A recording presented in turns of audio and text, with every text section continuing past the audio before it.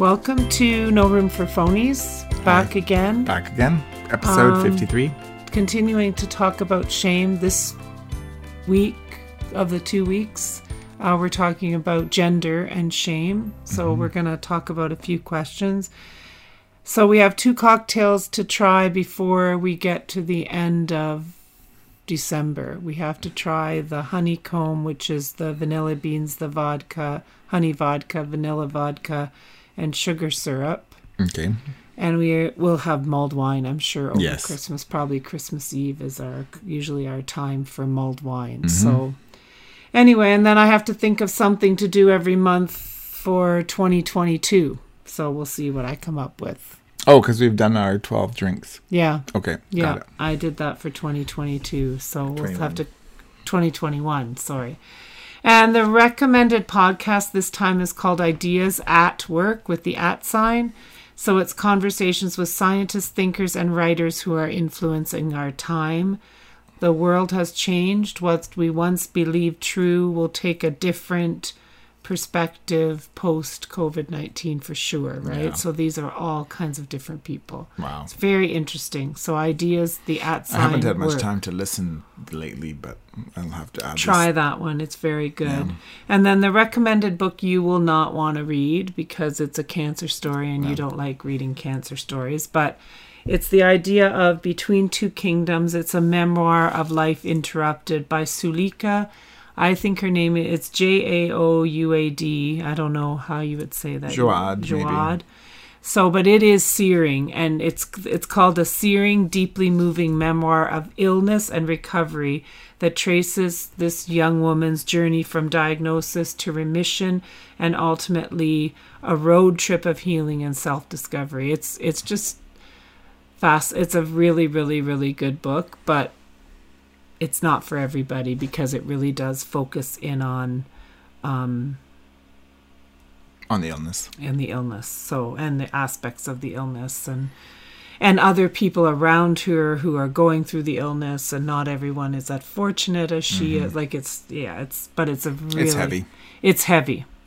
I listened to it on Audible, and she read it herself, so that was another aspect of it that I really, really liked. So I didn't put a question down for this month, but I think we need to be, last month the question was, who are you really? And I think that's a question of self-discovery that really helps you cope with shame and move past shame in a lot of ways.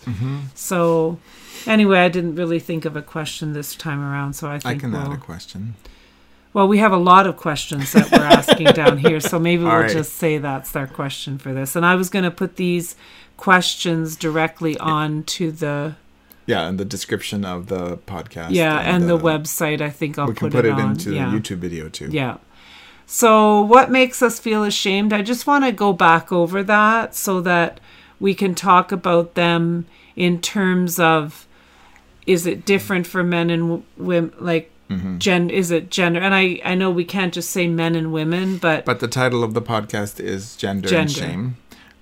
Yes. But we are limited to our genders. experiences. Yeah, our experiences. And however, that doesn't mean that we wouldn't be open to hearing other.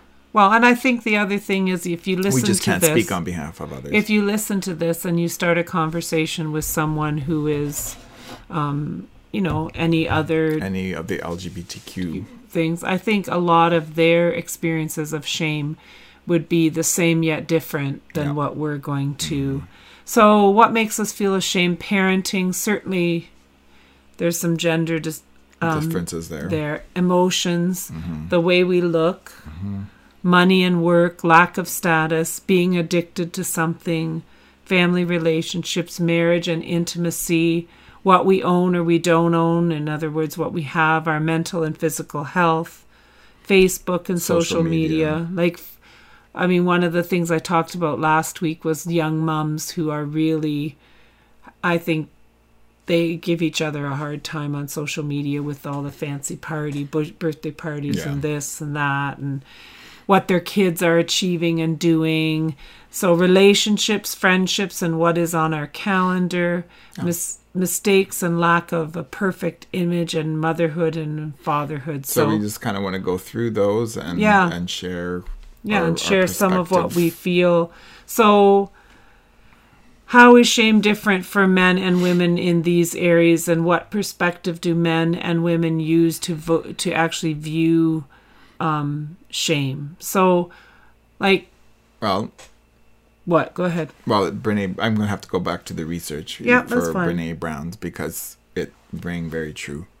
But the biggest lens that men would view shame through is weakness, and you can apply it to any of these other topics. So that's what I'm planning on doing as we go through it. Yeah, that idea men of being weakness. Weak. And for like women, a man does not want to be weak. For women, I think it's appearance. I think there's the appearance of being the best mother, the appearance of being able to handle your emotions, your appearance, just the way you look. But then all of these, money and work, the appearance of being able to handle this really big, heavy duty, amazing job and juggle everything at home and whatever. Mm-hmm. So, and the other thing, going way back to readings we did a long time ago, the whole places where women and men trip up differently, where we stumble. For women, it's enmeshment. Right. And then, so that plays into all of this, because it's all about how you relate to other people and how other people relate to you. And for men, it's isolating themselves. Right. And feel like shutting down and shutting out people. Because women stand on the, can be at a hockey game with their kids, or watching a hockey game, or at dance class, and there's all this status involved in, what kind of team is your kid playing for, and that's for men too. Well, for men, it's my kid looking weak. Yeah, right. Does he look like a wuss, or does she look? Is she competitive enough? Is she being trumped by the other people? Yeah. So I mean, it is a slightly different angle. I just think that the perspective for women is really about that appearance of always having everything together. Yeah. So do you want to go back through these, or? Well, when you look at it from that perspective, right, of men not wanting to appear weak, and women wanting to appear that they have everything all together, then you can see how that would play it all out in the way you look, and why, if you're postpartum and you're not losing weight and you're feeling crummy, why people don't talk about that with other women. Because, and I know for myself, with even like menopause, how often do women actually talk about how difficult it is to go through menopause? Yeah, other than the superficial hot flash jokes. Right. The deeper level stuff. But I mean, and that when it comes down to like your health and your mental health, particularly, like there's a lot of difficulty for us just talking about the things. Like, why does there have to be these big campaigns for Movember and everything?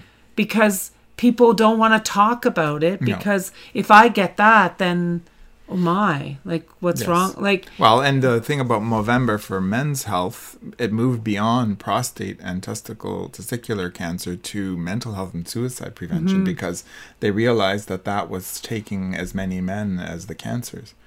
So, right. And for women, if I make a mistake, then I don't look like I have it all together. And then other women are going to look at me and say, look at her, she can't even handle her kids and her this and her that.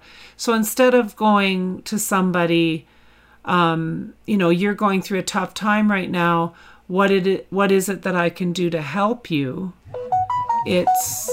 Sorry. I'll have to stop that. It's all this judgment and unfair expectations. Well, and then I think we should go through, because there's also how, if you are with a heterosexual partner, then there's the response between men and women, how your shame might trigger, like... Right.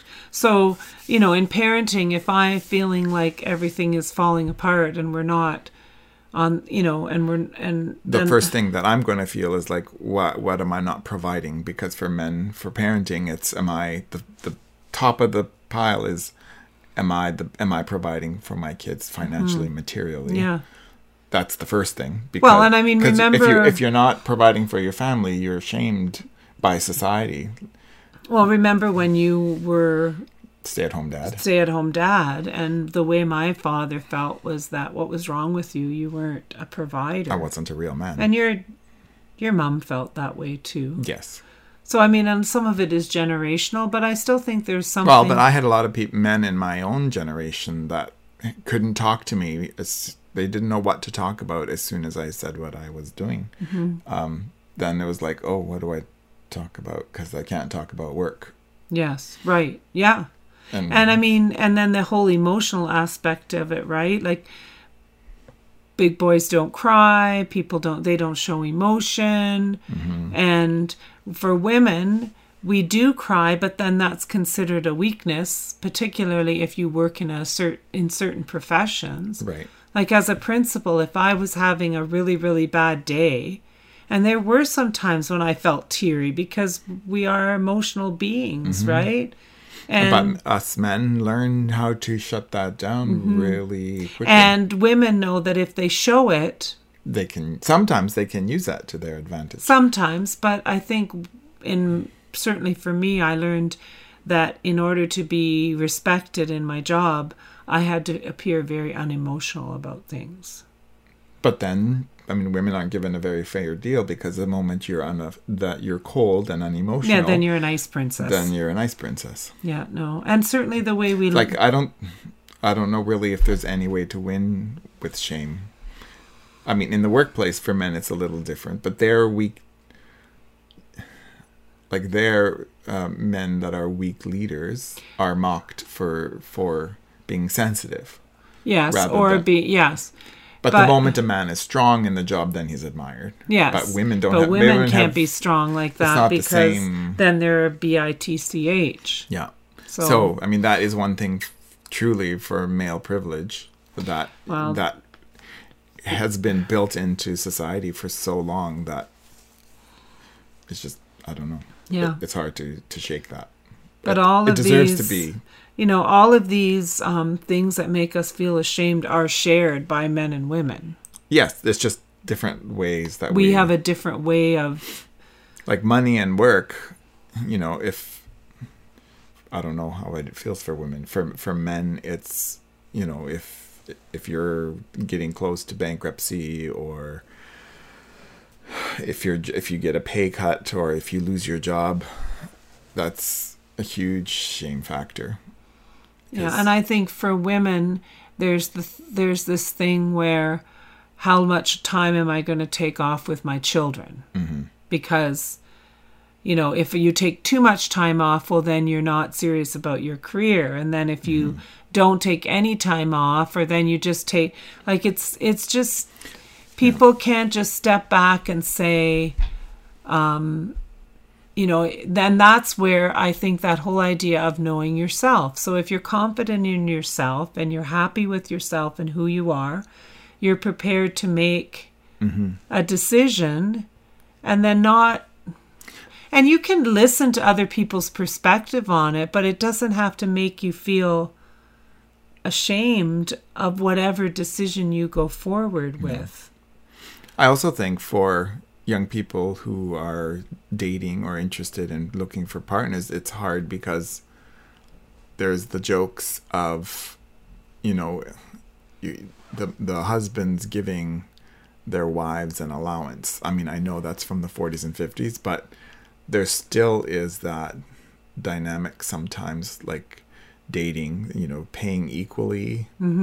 Some men feel like they and still should women be paying. and women are told now, a lot of women are told now, get your own bank account, keep your own money. Yeah. Like, don't share. Don't ever. share. Like, I was told that when I got married, that, you shouldn't ever, like, hand over any money to, and yet we share our finances and figure things out. And I would be uncomfortable with that. But am I, like, I don't think I don't feel ashamed of doing that, because I know that that's what's right for me. Yes. And I think that's where the depths of shame. Right. Because some people say, well, that you're not independent enough, you're not feminist enough if you have a joint bank account. So if you are shame you the other way. And so if you are able to be, vulnerable and yet confident in yourself and what you're doing, that's, and then when would you have the nerve, I guess, would be the question, if somebody said to you, oh, well, did you see my kids' fantastic birthday party on Facebook and all the gifts they got and everything? And could you just go, yeah, that was great, and not feel that, oh man, I didn't do that for my kid? Yeah. Like, just, I really, like, we tried to tell our kids, just because everybody else is doing something, you don't need to, and you don't need to feel badly because we do things differently. We never took our kids to Disney. No. So should I be ashamed about that? No. It wasn't something that we chose to afford. But we never did feel shame about that. No, we didn't. I never did. No. But no. And our kids don't really care, I don't think. I know. So but it's I'm also, just, then there's the whole, like, for men, again, with money, when you're a young man and single, then there's the whole pressure that girls will only date you if you show that you have money and that you have a cool car. And I mean, these are immature young women who are also admiring this aspect of men, but it just feeds into that, I better be a provider. And there's a lot of shame in mental health. And I mean, I really admire people who speak out about their mental health without wearing it like a badge of honor. Badge of honor, yeah. Like, I mean, I think that that's somewhat some of the issues with working through some stuff, is that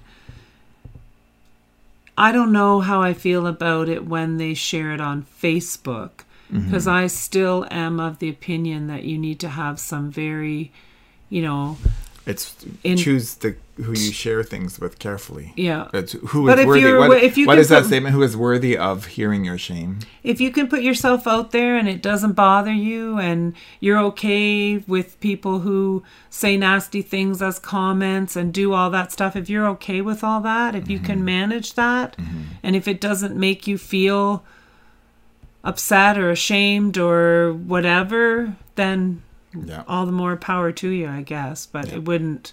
So I think all these things that, I think the important thing for us to kind of put out there is that there are still differences. There are still gender differences in the way shame plays itself out for men and for women.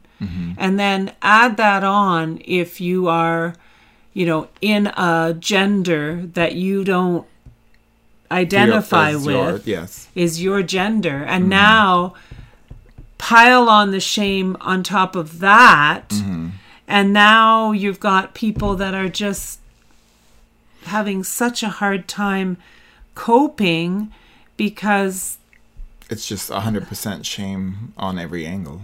Like, and the thing is, there again, now we have, in some cases, artificial social constructs of what a gender is. So, which, I fought all my whole life being artistic, is for some reason having an artistic interest and being artistic is a feminine side to you.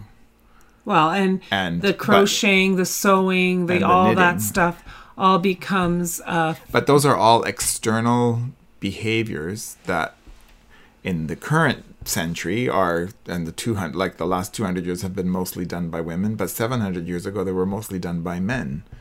So, but because now if society thinks those are womanly, feminine things, and like singing and musical theater and ballet dancing and hairstyling, like why do those things have to be feminine?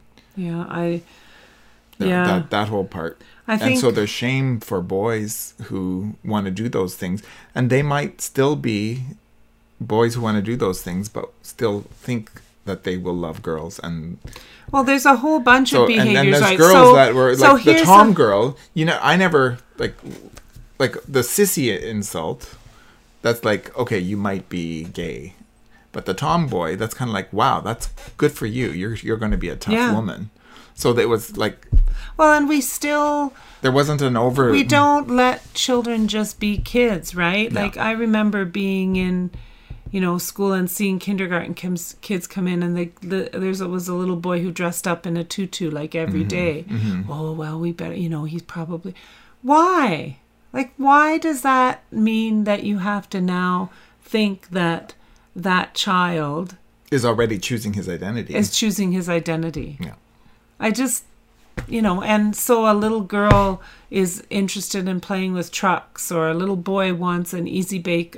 That's a thing that doesn't exist, I guess, anymore. But I just, I think I just can't believe that we can't get past that in society where we just think, and here's the fine example. So what if you wanted to wear nail polish and you're a man? Mm-hmm. And you are still sexually attracted to women. Yeah. Well, but there's shame around that. Oh my goodness, you couldn't do that. Yeah, I mean, there are men who do it. Yes. And then, what confuses me is some men who want to do it, then they have to say, well, I'm bisexual, so that's why I can do it. But why do we have to be shamed into even having a label? So those kinds of gender-specific behaviors that have been laid on us by society actually cause physical, emotional, and spiritual manifestations of shame. And I think that for genders, that is the same. I think our physical, emotional... Yeah, I do too. I don't think there's a big difference. Our manifestations of shame are the same. No, I think from person to person it varies. Like, for me, it's mostly my stomach. Mm-hmm. But for some people, it's their backs. Mm-hmm. Like shame causes the physical pressure of the ache, the aches, or their back stiffens, all their muscles tighten up. Headaches for some people. All those. So that I don't think is gender specific. That's just person specific. Mm-hmm. But the other, like emotional and spiritual manifestations, would be the same for men and women. Yeah, and I think for women. Shame can just be women who feel shame a lot I think people who feel shame a lot either go one of both ways. They're either very loud, right? Because I'm fine, look at me, I'm not ashamed of anything. Right. They go the meanwhile, anger or the boisterous. Yeah. Thou dost protest too much almost, right? And then there's the withdrawn whatever. I mean, I know when I went through a few years ago that issue with work, I felt ashamed of what had happened to me, and I did not want to see people. So I hid because I felt ashamed. And I mean, it just took me a while, and there's nothing wrong with, when you experience a trauma, there's no reason why you have to feel ashamed. But you can just take a moment for yourself and figure things out. Like, you don't have to just say, oh, well, I'm fine. I'm good. Well, and I think that part of trauma is grief. Right. And then I think this is where it's gendered. It's different again. Women are allowed to grieve and be emotional more than men. Right. And men, it's like, buck up and get over it. With women, it's like, for a while, you have a lot more grace granted to you. Yes, absolutely. But then at some point, I think then some women will just say about the one who's grieving, okay, I'm tired of listening to you now. Yeah. And they don't say buck up. No. It's more it's again that enmeshment. They withdraw from the relationship, and then you feel even more abandoned in your grief. Well, and the thing is, women can be very like to each other too, right? You have to say the word catty. Catty, right? Like, because, it's kind of like, well, I've got stuff going on too, whereas you can't compare trauma. You can't compare how somebody else feels their guilt. Like, you can't. No, you can't. You can't. And I mean, spiritually, I think people, when your spirit, your spirit closes in when you're feeling shame. So then you're not even feeling, and I don't mean God in the way that, no, I know what you're or saying. religion, but I'm just saying like body, mind, spirit, your beliefs, your values, your core. It all gets shaken up. It's shaken. So if you're not firm about what your values and beliefs and identity is, shame can just debilitate you. Right? Absolutely. So, I mean, I think when one of the things that can really weaken or destroy shame is just the idea of having that person that you can speak your shame to and just say, that really made me feel ashamed, and let that. And that person can say, I know exactly how you feel, or I can see why that would make you feel yes, shame. They don't have to say. The interesting thing, though, as spouses, is you don't understand sometimes why I'm ashamed of something, and it wouldn't make you feel ashamed. No. And I'm the same towards you. Right. It's like, well, what's that to be ashamed about? But it's true. Do you think that's gender, or it's just maybe difference just in personalities to some degree? But yeah. But I mean, it really takes a lot of spiritual, emotional, physical energy to move past shame and to allow yourself to go, okay, I am enough. So even though all that stuff happened to me, that really does not impact who I am. And when we were listening to that thing the other day, I think, we were kind of whatever, but I am. Oh, right? where you use the statement I am, and after the I am, you put in an adjective. You don't put in a thing. Like, you don't say I am a mother, I am a father, I am a teacher, I am honest. I am honest, I am a helper. That's the part. Right. But I mean, I am. And this kind, goes back to whatever. labels, right? When you're tied in too much with that label, then something really bad happens and you're ashamed, and now you're stuck because you were the label. Yeah. So I think it's really important to kind of figure out your identity, your values, your purpose, and then you aren't as shaken. It's like, because a label is pretty much like standing on a sandhill. Because if, you're the coordinator of EAP right now, but he could call you up tomorrow and say, well, I'm sorry, but we're giving that to somebody else. Yeah, exactly. And then you're like... Yeah, so you can't wrap yourself that label, up so you can't wrap yourself in even parenting. Yeah. Well, and the thing about parenting is, I mean, I knew that intensity of parenting would end when they were little and then got to teenagers, and then we did the teenage thing, and then you think, okay, they're going to launch. So the intensity lessens, I guess, once they're young adults and things like that.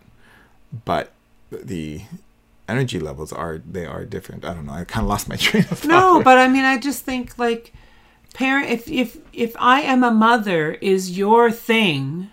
Oh yeah, and then the thing, yeah, exactly. Then the mother, yes, you're always a mother, and your kids always need you to some degree. But are you thinking more about like some women who like, okay, it's been 5 years, they've had a baby, and then they want another one? Well, there's some of that, and I also think it's just the idea that that's how you become enmeshed with your your kids' lives. Yes. And oh, right, with young adults, and then you just okay, we get think, together every Sunday for dinner. Yes. And if we don't get together, then we're I not can't an tell intact my family. friend. Like, your mother was like 100% that. Yeah. The only reason So she much wanted shame. us for dinner was so that she could be able to tell the other people at church that we came for dinner. That was this it. was before Facebook, but it Yeah. was like what you say in the church lobby. Yeah, because her friends, what are you doing today? Well, the children are coming for dinner. Mm-hmm. Like, because a lot of those families were able to say those kinds of things. So right? that was a lot of there was a pressure. lot of shame and pressure on people, and it was Devastating. to her. devastating. So I think seeking out mentoring, and I'm going to say from my perspective I had a conversation with a friend of mine not too long ago about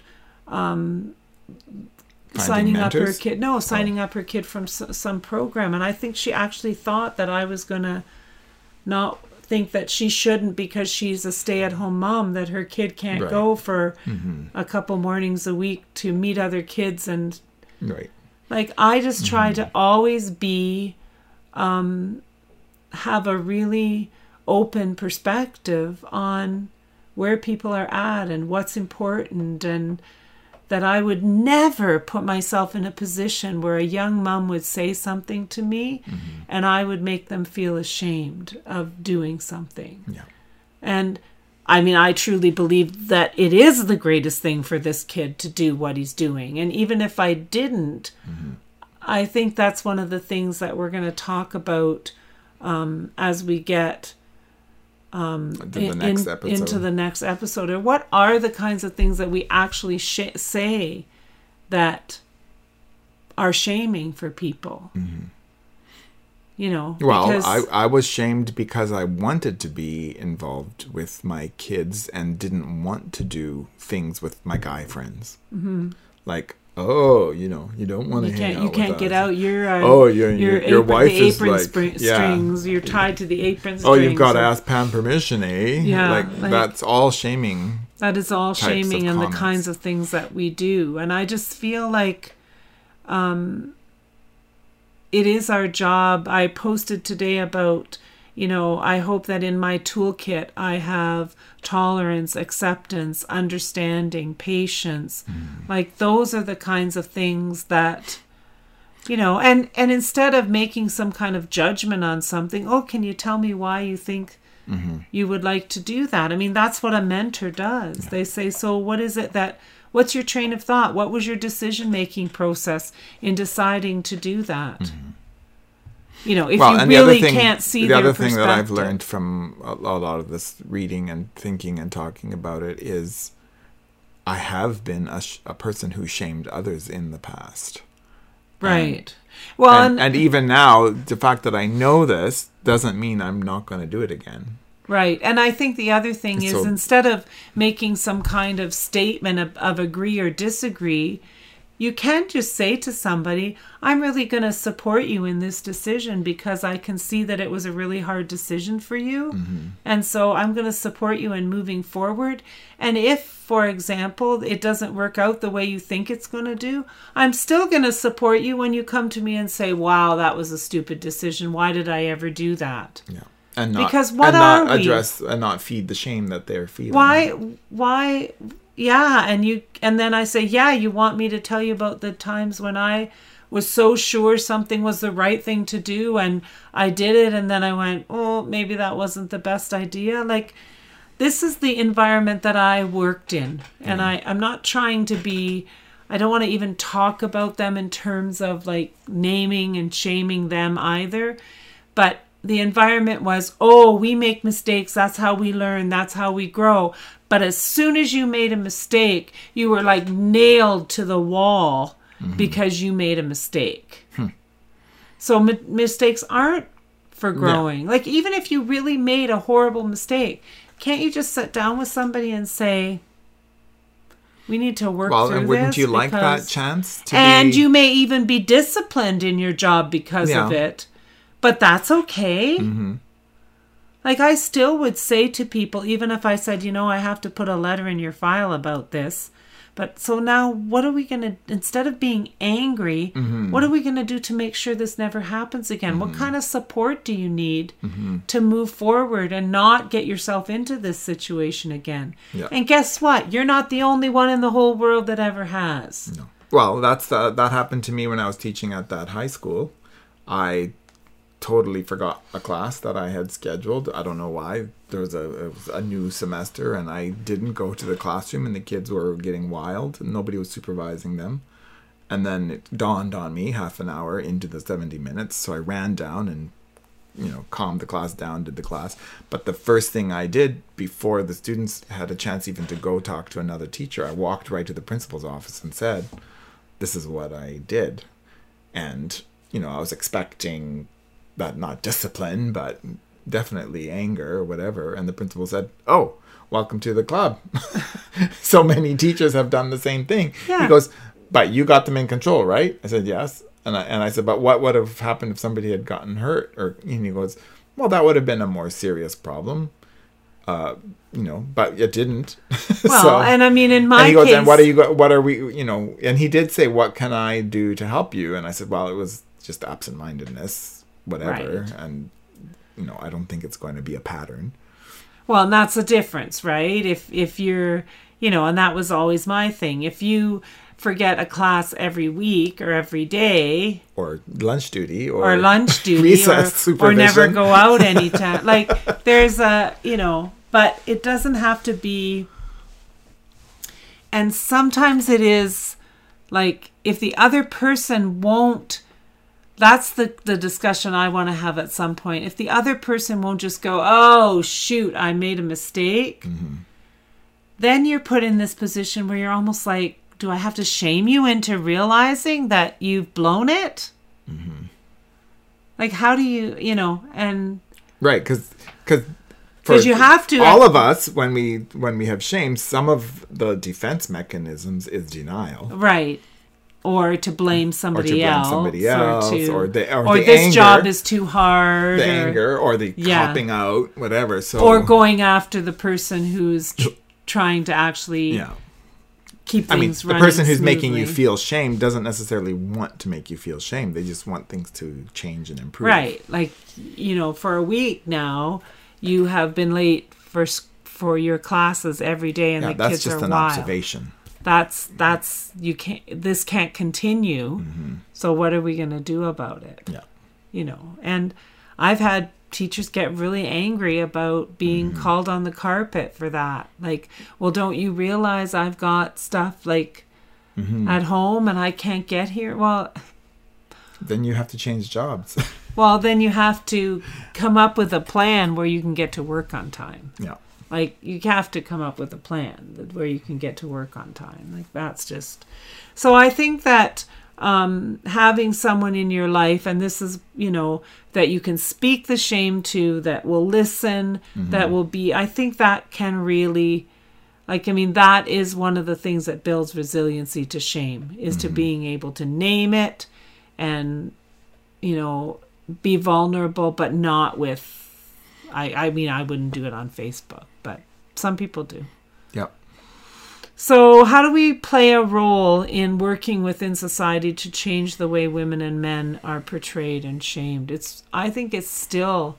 Well, and it's not just women and men. It's like all this gender, there's a lot of LGBTQ plus...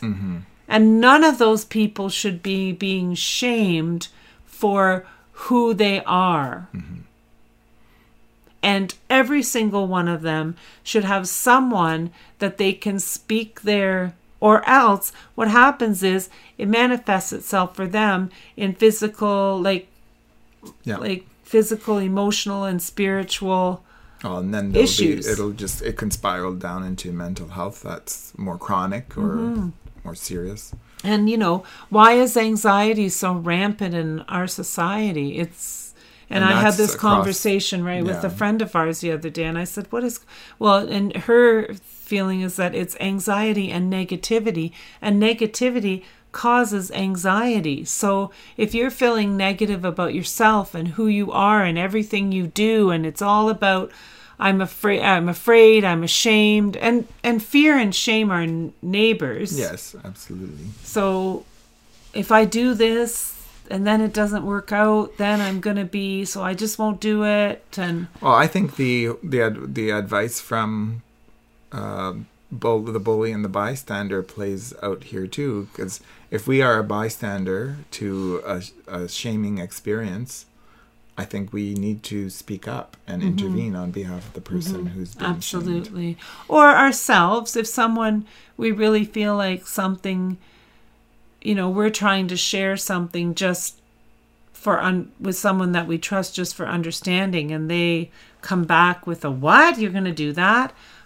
Do you really mean to make me feel ashamed of what I'm saying? Because I'm really actually trying to make a strong, good decision here, and you're not listening.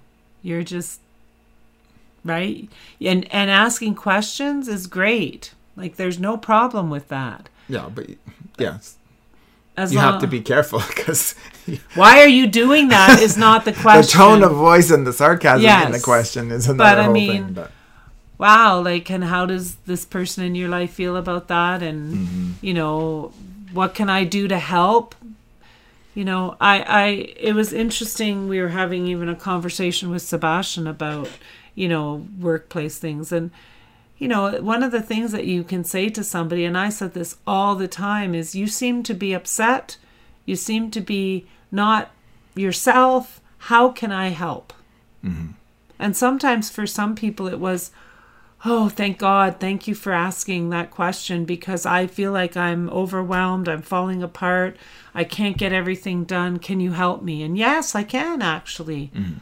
I can put something in place to help you. I can give you a half a day of a supply teacher to get caught up on some stuff. Like, there are things that I can cover your class at the end of a day if you're trying to rush out for appointments and things aren't working. Like, there are things that we can do to help each other. And I think if that's where your identity, your purpose, and your core values come in. Because if your core value, one of your core values is compassion and understanding. I think the other thing is the systemic aspect of it. So there's religion and church systemic rules. There's workplace. There's unions. Yeah. So there's systemic. This is the way we operate by shaming.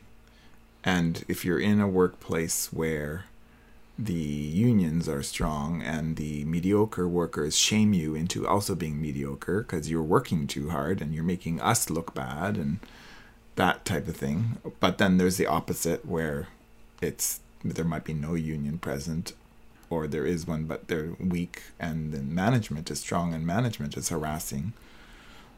And then there's church rules and like all of that. I think we need to look at our systemic problems, and I do think in cultural systemic issues, and I do think that speaking up against the parts of society that are like sometimes the negative voices are really loud, and the positive voices go, oh, never mind, I'm not gonna say anything because I don't want to get into it with that crazy person.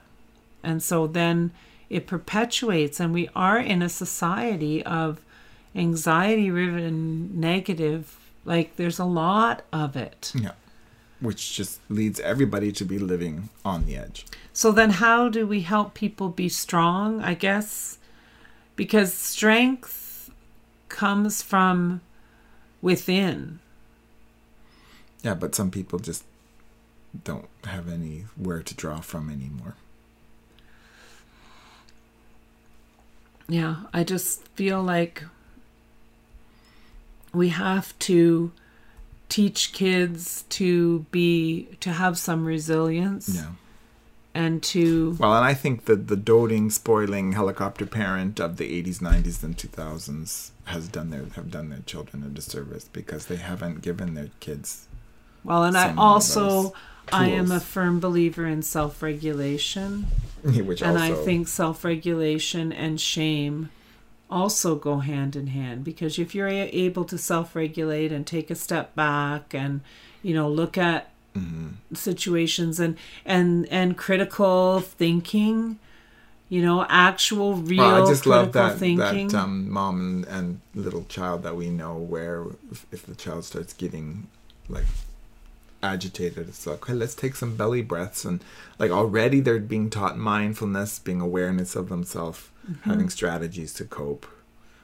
Yes. You know, like, and to actually say, I feel frustrated, I feel this, and right now I don't want to do this. And sometimes, you know, you as a parent, you can choose your battle. Sometimes they don't have to do that.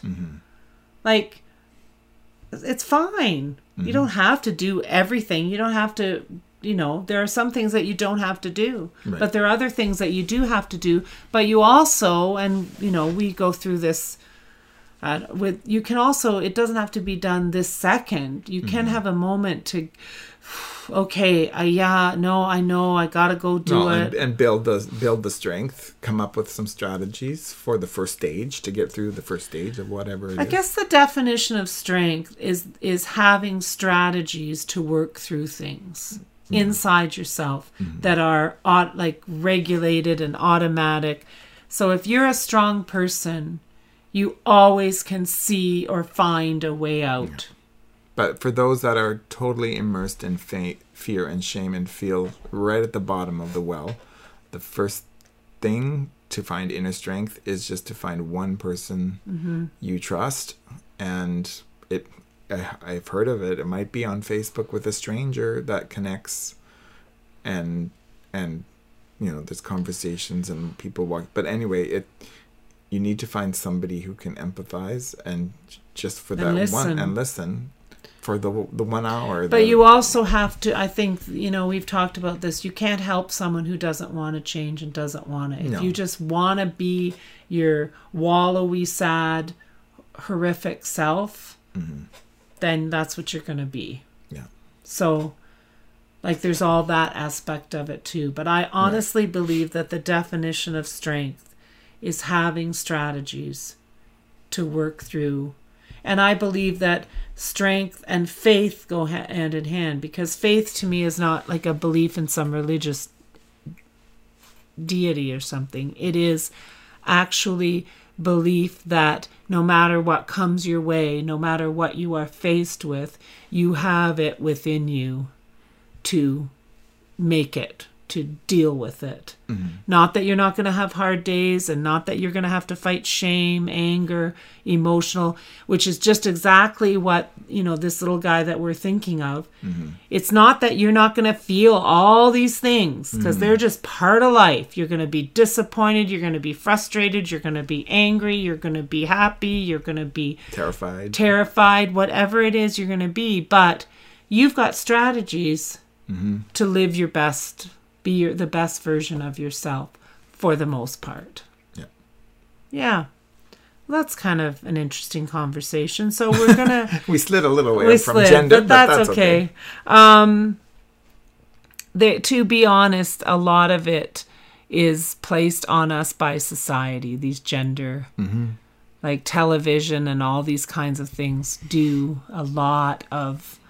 and damage. And business. And because businesses play up on people's fears and people's desire for status. So they'll find something and they'll pump it up as very masculine. And then, you know, all the guys are like, okay, you get that truck and look like that Marlboro cowboy. I'm going to go back to having knowing yourself, a clear identity, values, core beliefs, and a purpose. And then you're not as vulnerable to all this stuff. And when you do feel shame, you can recognize it because it doesn't fit with who you are. So next time, December 15th, we're going to talk about shame and parenting. Awesome. And then at the end of the month, we're actually going to talk about, we have never talked about this before, but we're going to talk about life in 2022 in a kind of semi-post-COVID world. All right. and how to kind of move forward, and what are the things that mentally... Not resolutions. Not resolutions, but like, how do you navigate all this? Because there's so much to it. There's the unvaccinated, the vaccinated, the, you know, the going out in public, the being in a big crowd, the science. So I felt it would be good to sort of end the year with kind of these are some of the things you can do to feel sane in a post-COVID world. That sounds like a good topic. Good. All right. Well, thanks for joining us for a discussion about gender and shame. On No Room for Phonies. And we always appreciate you coming around to be part of our episodes. So again, this is episode 53, No Room for Phonies, Shame and Gender.